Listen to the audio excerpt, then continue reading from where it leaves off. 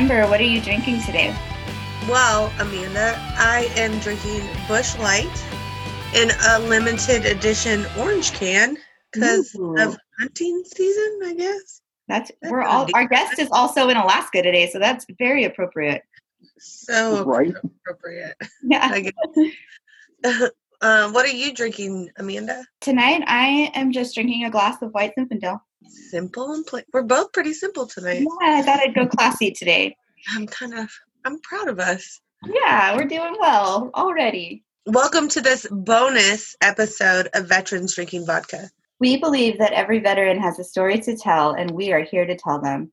We have found that being a service member can be easy, but being a veteran can be hard. Today, we are taking a moment to spend some time with a very special father. We would like to welcome Mr. Alan Shepard. Hey, I'm Alan. drinking Coke. Absolutely. Alan is the father of Naval Seaman Ciel Shepard, who served on board the USS Theodore Roosevelt. You already told us you were drinking Coke today. How are you doing? It's every day is a new wave to ride. Yeah, one day at a time sometimes. And sometimes that's all you have. Yeah, absolutely. So, Alan, can you tell us about your son and what life was like for him growing up in Alaska? Well, Ciel was a pretty rambunctious little guy. He picked up very young fishing, and I loved to fish. So I took Ciel when he was young, and we spent many, many a days on the Kenai River and lakes around the Kenai area. And so I would say that Ciel was more than just an outdoorsman. He was born and bred to do this. Ciel was born and raised right here in Alaska in the interior of Fairbanks, 1997. He just wanted to spend his time out doing what he liked to do, and he loved to fish and hunt. That's amazing. And that's such an appropriate place to have those kind of passions. Alaska's like the perfect place for hunting and fishing. Yeah. For sure it is. Yeah. I mean, they make shows about it. Yeah, that's awesome. So he ultimately decided to join the Navy. And to the best of your knowledge, do you know why he chose to join the Navy? And then also why he chose to go into the field of being a seaman that he chose to go into? I think Ciel just wanted to see the world. He wanted to see something outside of Alaska. He never, as kids, my kids never got to travel a lot. Our vacations were pretty much set in Alaska. And he wanted to just kind of be that small town kid who got out and did big things. And the Navy just opened many, many doors for him because he was kind of up in the air, the Army or the Navy. But my brother was stationed with the Fighting 40 there on North Island in San Diego. He was a CB. So my son was headed that same route. That's great that he had someone to look up to and kind of guide him into the path that he wanted to go into. Yeah. Do you know why he chose to just go as he was an undesignated seaman, correct? He was. When he went in, he thought he was going to go in and fuel planes. And he had a medical issue while he was in basic, and they held him back. And they were trying to separate him from the Navy, and he got a waiver and went through. And the only way, I guess, the waiver would work is if he just chose to go wherever they sent him. Yeah. And so he ended up a fleet guy as a bosun's mate on the Theodore Roosevelt. That's a big ship. Yes, it is. They have quite the deck department out on those ships. Yes, they do. I actually got to go and walk on the Roosevelt after he passed away. And they have a crane painted with my son's name on it. Wow. In there. Yeah, for the bosun's mates to see. Yeah, it's really neat. That's a nice tribute. Yes, it is. Yeah, that's really cool. So since we just talked a little bit about how your son has passed, can you tell us a little bit about what happened? Sure. I got a phone call from my son, I would say sometime in November, and he was just definitely not himself. He was crying. He said, "Dad, I can't take it. I need help. And I tried to get my son to go AWOL so he could go get help, because he had went and asked for help from some of the guys that were over him, and they refused to help him. Now, he was told that if it ever happened again and he didn't go through with it, that they would take him to Mast. On December 25th, 2019, I got a call from my son's roommate, and all he kept saying is, there's something wrong with CL.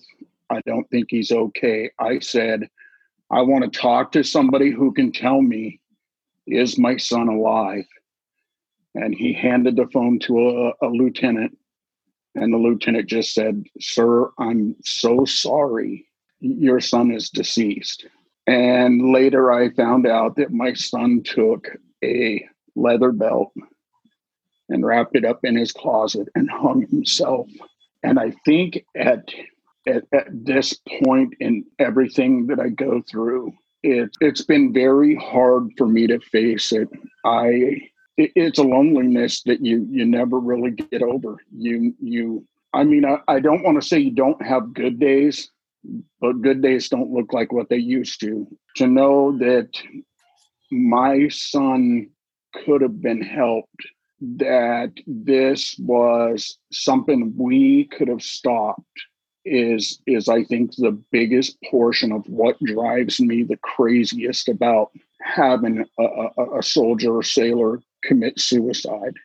Yeah, because this wasn't such a bad, this wasn't like it came out of nowhere. Like, he reached out and he tried to get help. We need to do better. Yeah. And the one thing, I would not ever make a statement that says the Navy is bad. I would never do that. I love the Navy. I have generations of family in the Navy. And what I would say is, a little research, and you look back and there's a lot of it going on in certain places, and we need to know why. What is happening that's causing these young men and women to feel like that's the end right there? What is going on? And it seems like the more you want to know, the more they just run you into corners. Yeah, especially because this is happening on active duty. So it's not just our veterans anymore. It's happening more and more to our active duty soldiers and sailors and airmen.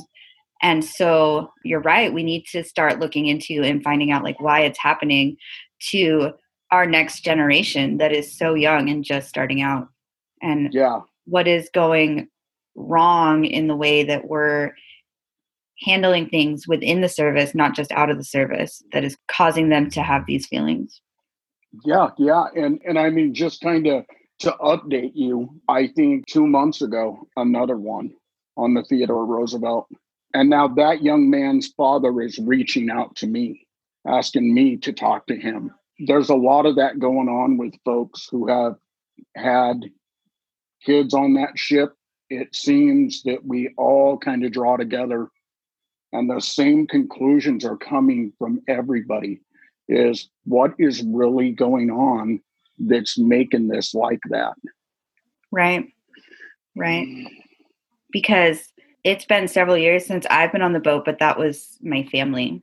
Yeah. So hearing your story is really, really hard for me to wrap my head around how this chain of command didn't look out for him like they were his family. Because when I was out to sea, we had a few issues like that, and we went leaps and bounds to make sure that they were okay, no matter what we had to do. The mission was no longer important at that point. It was about saving our sailors' lives.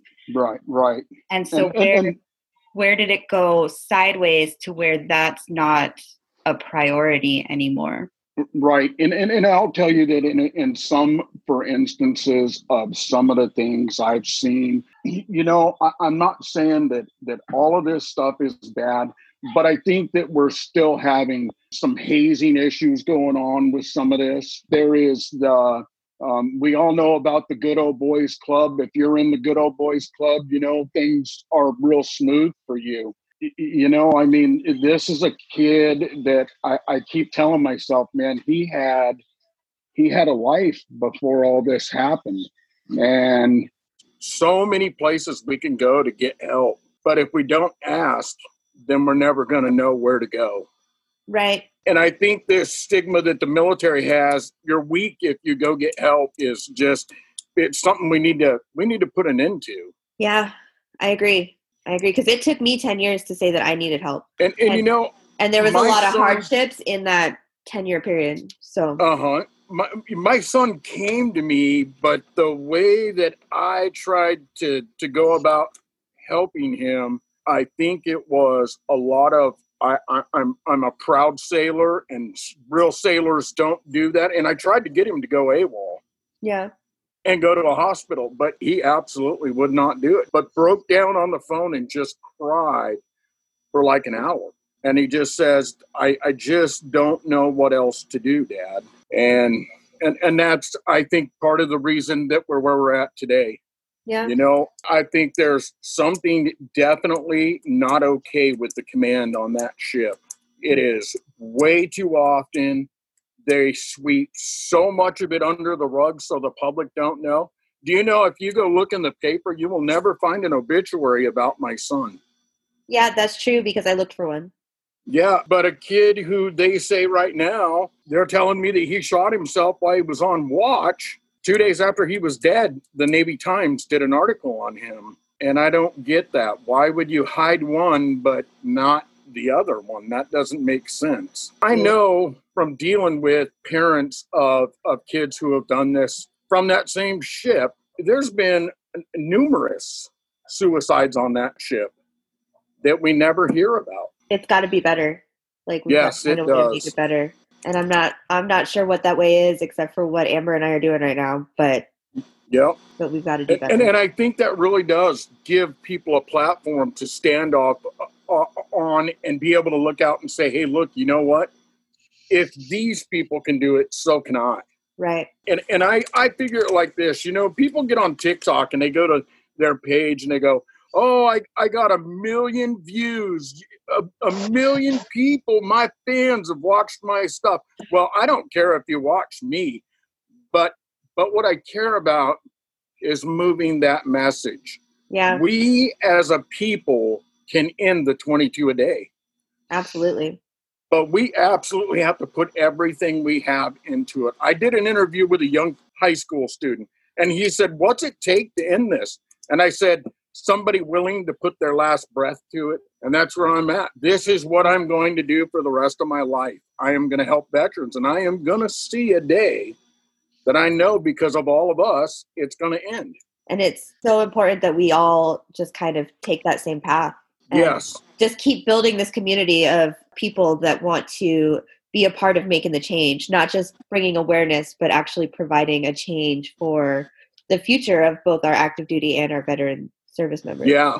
That's a big part of what it's going to take. So that's what we're here to try to do. That's what you're here to try to do. That's sure. We're all right there. So, that's pretty much what I tell those guys when I take them out fishing. I'm just the arranger of the place. Yeah. When I get you guys there, obviously, I don't sit around and really shoot the shit too much with those guys. I brought them there so they could be with each other, not with me. And to watch what that has done for people that I know right before my first meet that we had and got together and went fishing, this one dude hadn't been out of his house in 6 months. And I got him to come back a second time. That's amazing. And I said, I cannot let this program fall. And the next thing, I'm getting sued by another vet company saying that my name's too close to their name. Oh, geez. Yeah, so now I get to start all over again. Man, that's hard. It really makes it hard to raise the money, because we're trying to get to where we're a nonprofit up here so we can provide a better service for all veterans and active duty guys, and kind of partner with other companies that work with veterans up here. Yeah, we should all be working together, not fighting against each other. Yeah, no, and there are, I have kind of bumped with people that absolutely will not have nothing to do with me. That's crazy. because I'm not a vet, but I will tell you, they're right. I'm not a veteran of the military. I spent 27 years as a firefighter, 2 years as a cop. When I left there because I got kicked out on a medical. I just had enough. Couldn't do it anymore. And so I kind of feel like I paid my dues on that side of it. But I kind of grew up in a house that was kind of like that guy you were talking about. My dad was a Vietnam veteran. Oh my God, I ended up with more problems than I knew what to do with. And I think some of that stuff carried over to my kids as well. I think a lot of parents don't get that. And I think a lot of vets don't know that stuff moves through family members. You're around it long enough, you start picking those traits up too. Yeah. And so now you have, kids that are running around undiagnosed PTSD because they grew up in a household with a combat veteran. And we don't know why when we get mad, we want to choke people to death, but that's what my dad did. Yeah. So, yeah, it's very important that. Because they don't give us the tools to know how to deal with that. Right. That aggression when we come out. Because when we're in, it's all aggression.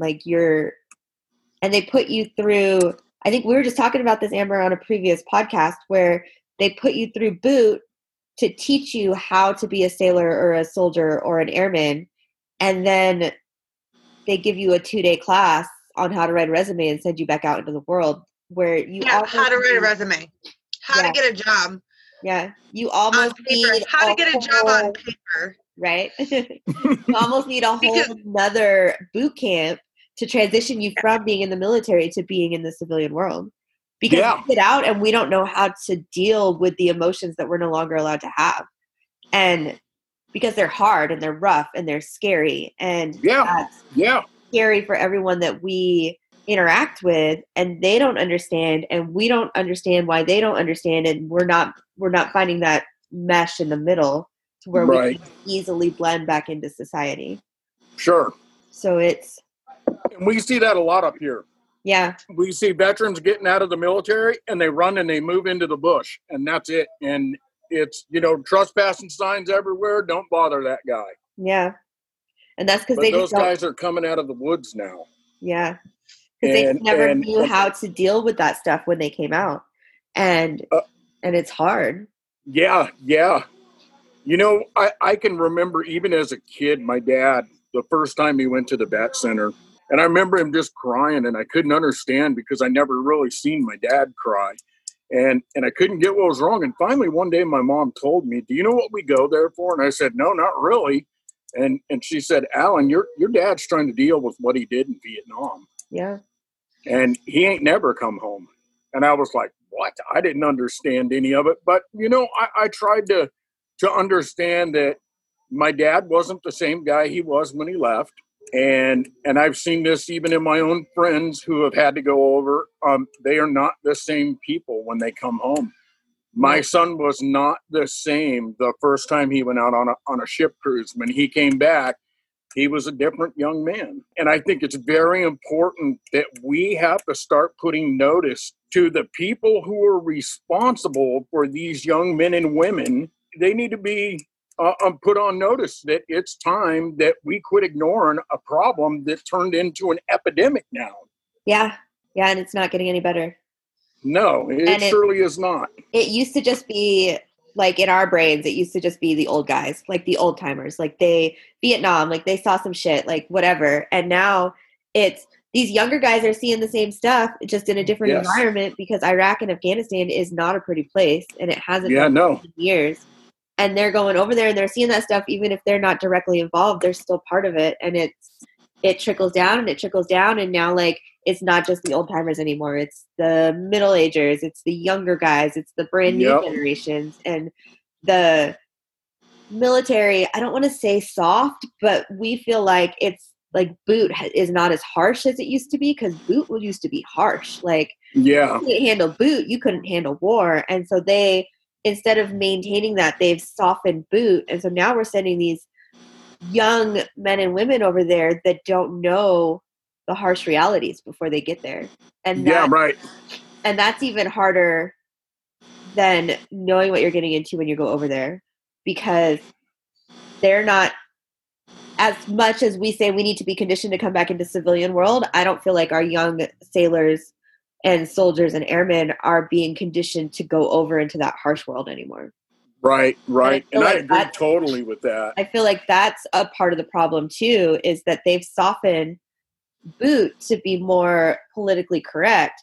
But so now these young men and women aren't learning the harsh realities of war before they get out of boot and have to go over there and fight for their lives. Right. Like, yeah, this is really a sad situation, and I'm really, I hate even saying this, but I'm kind of looking at some sort of public speaking, not to politic for a position, but to politic for a position for the 22 a day. Yeah. And really going to force my issue, because I did not know how many kids from Alaska have committed suicide. Yeah. And it's too much. It's, the sad thing is my son's gone, but the Navy still uses an article they wrote about him to recruit kids from Alaska. And I'm just like, wow, dude, I mean, there's no respect in any of this. And I think it's time that we quit overlooking mental health issues before kids are trying to get into the military. You have so many recruiters now. This is back when I tried to go in. I was going to go in and my ex-wife put the screws to it. But I had a little slip of paper that said, this guy has some mental health issues. And my recruiter grabbed those papers in the original file and ran them right through a paper shredder. That problem was no longer a problem. The unfortunate is I'm trying to find out right now if my son's recruiter did that for him. Yeah. Because there's no way he's going to be able to hide it. And I just got told that my son took that paperwork to him.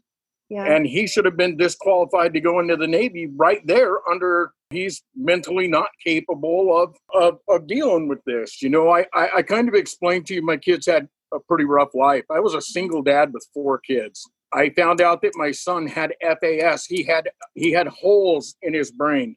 And my question is this: how in the world do you take a kid who's mentally unstable to begin with and make it okay for him to go into the military? And the only 2 answers that I've been able to give myself is 1, somebody's lying, or 2, a whole bunch of somebodies are lying.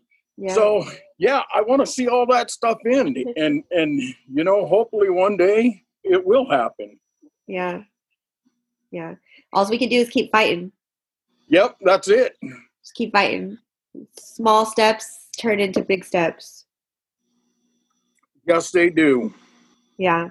So do you have any advice that you can put out there for anyone that is in your similar position, whether they lost a family member on active duty or even after they got out and became a veteran, if they lost someone to the Battle 22? What kind of advice, after you living with it for a year and being the activist for the veteran community that you have become, what would you tell those people?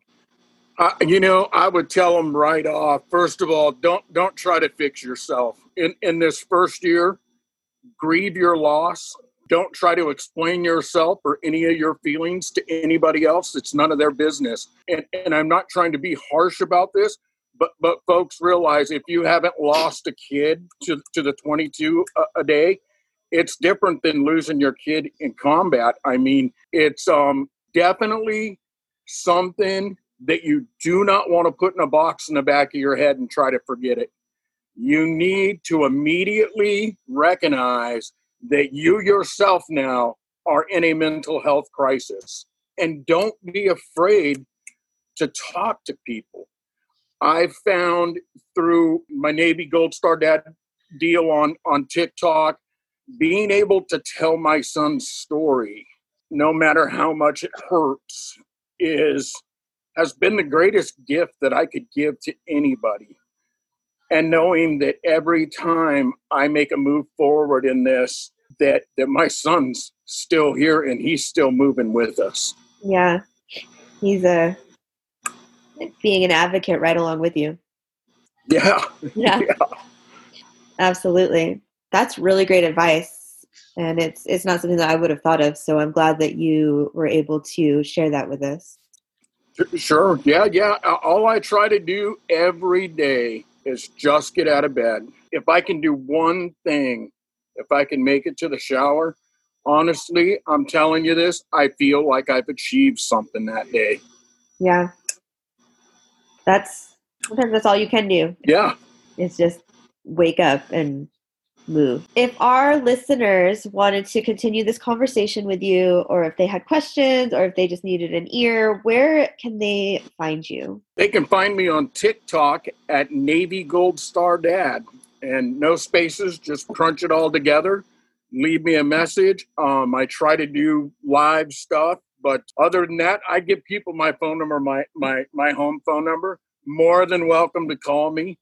It's 907-390-7052, and I'll take a call from anybody who needs to talk.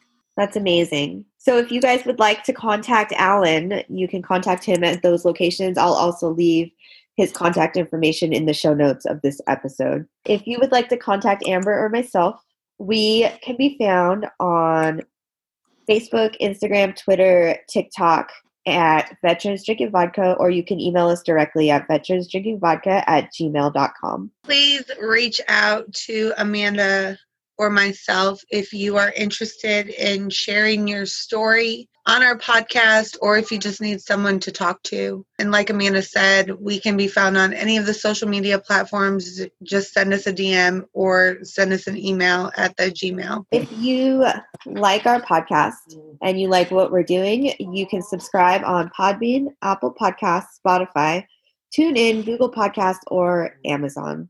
Also, leave us a review and let us know what you think. We accept your constructive criticism, good, bad, ugly, and different. Help us to be better.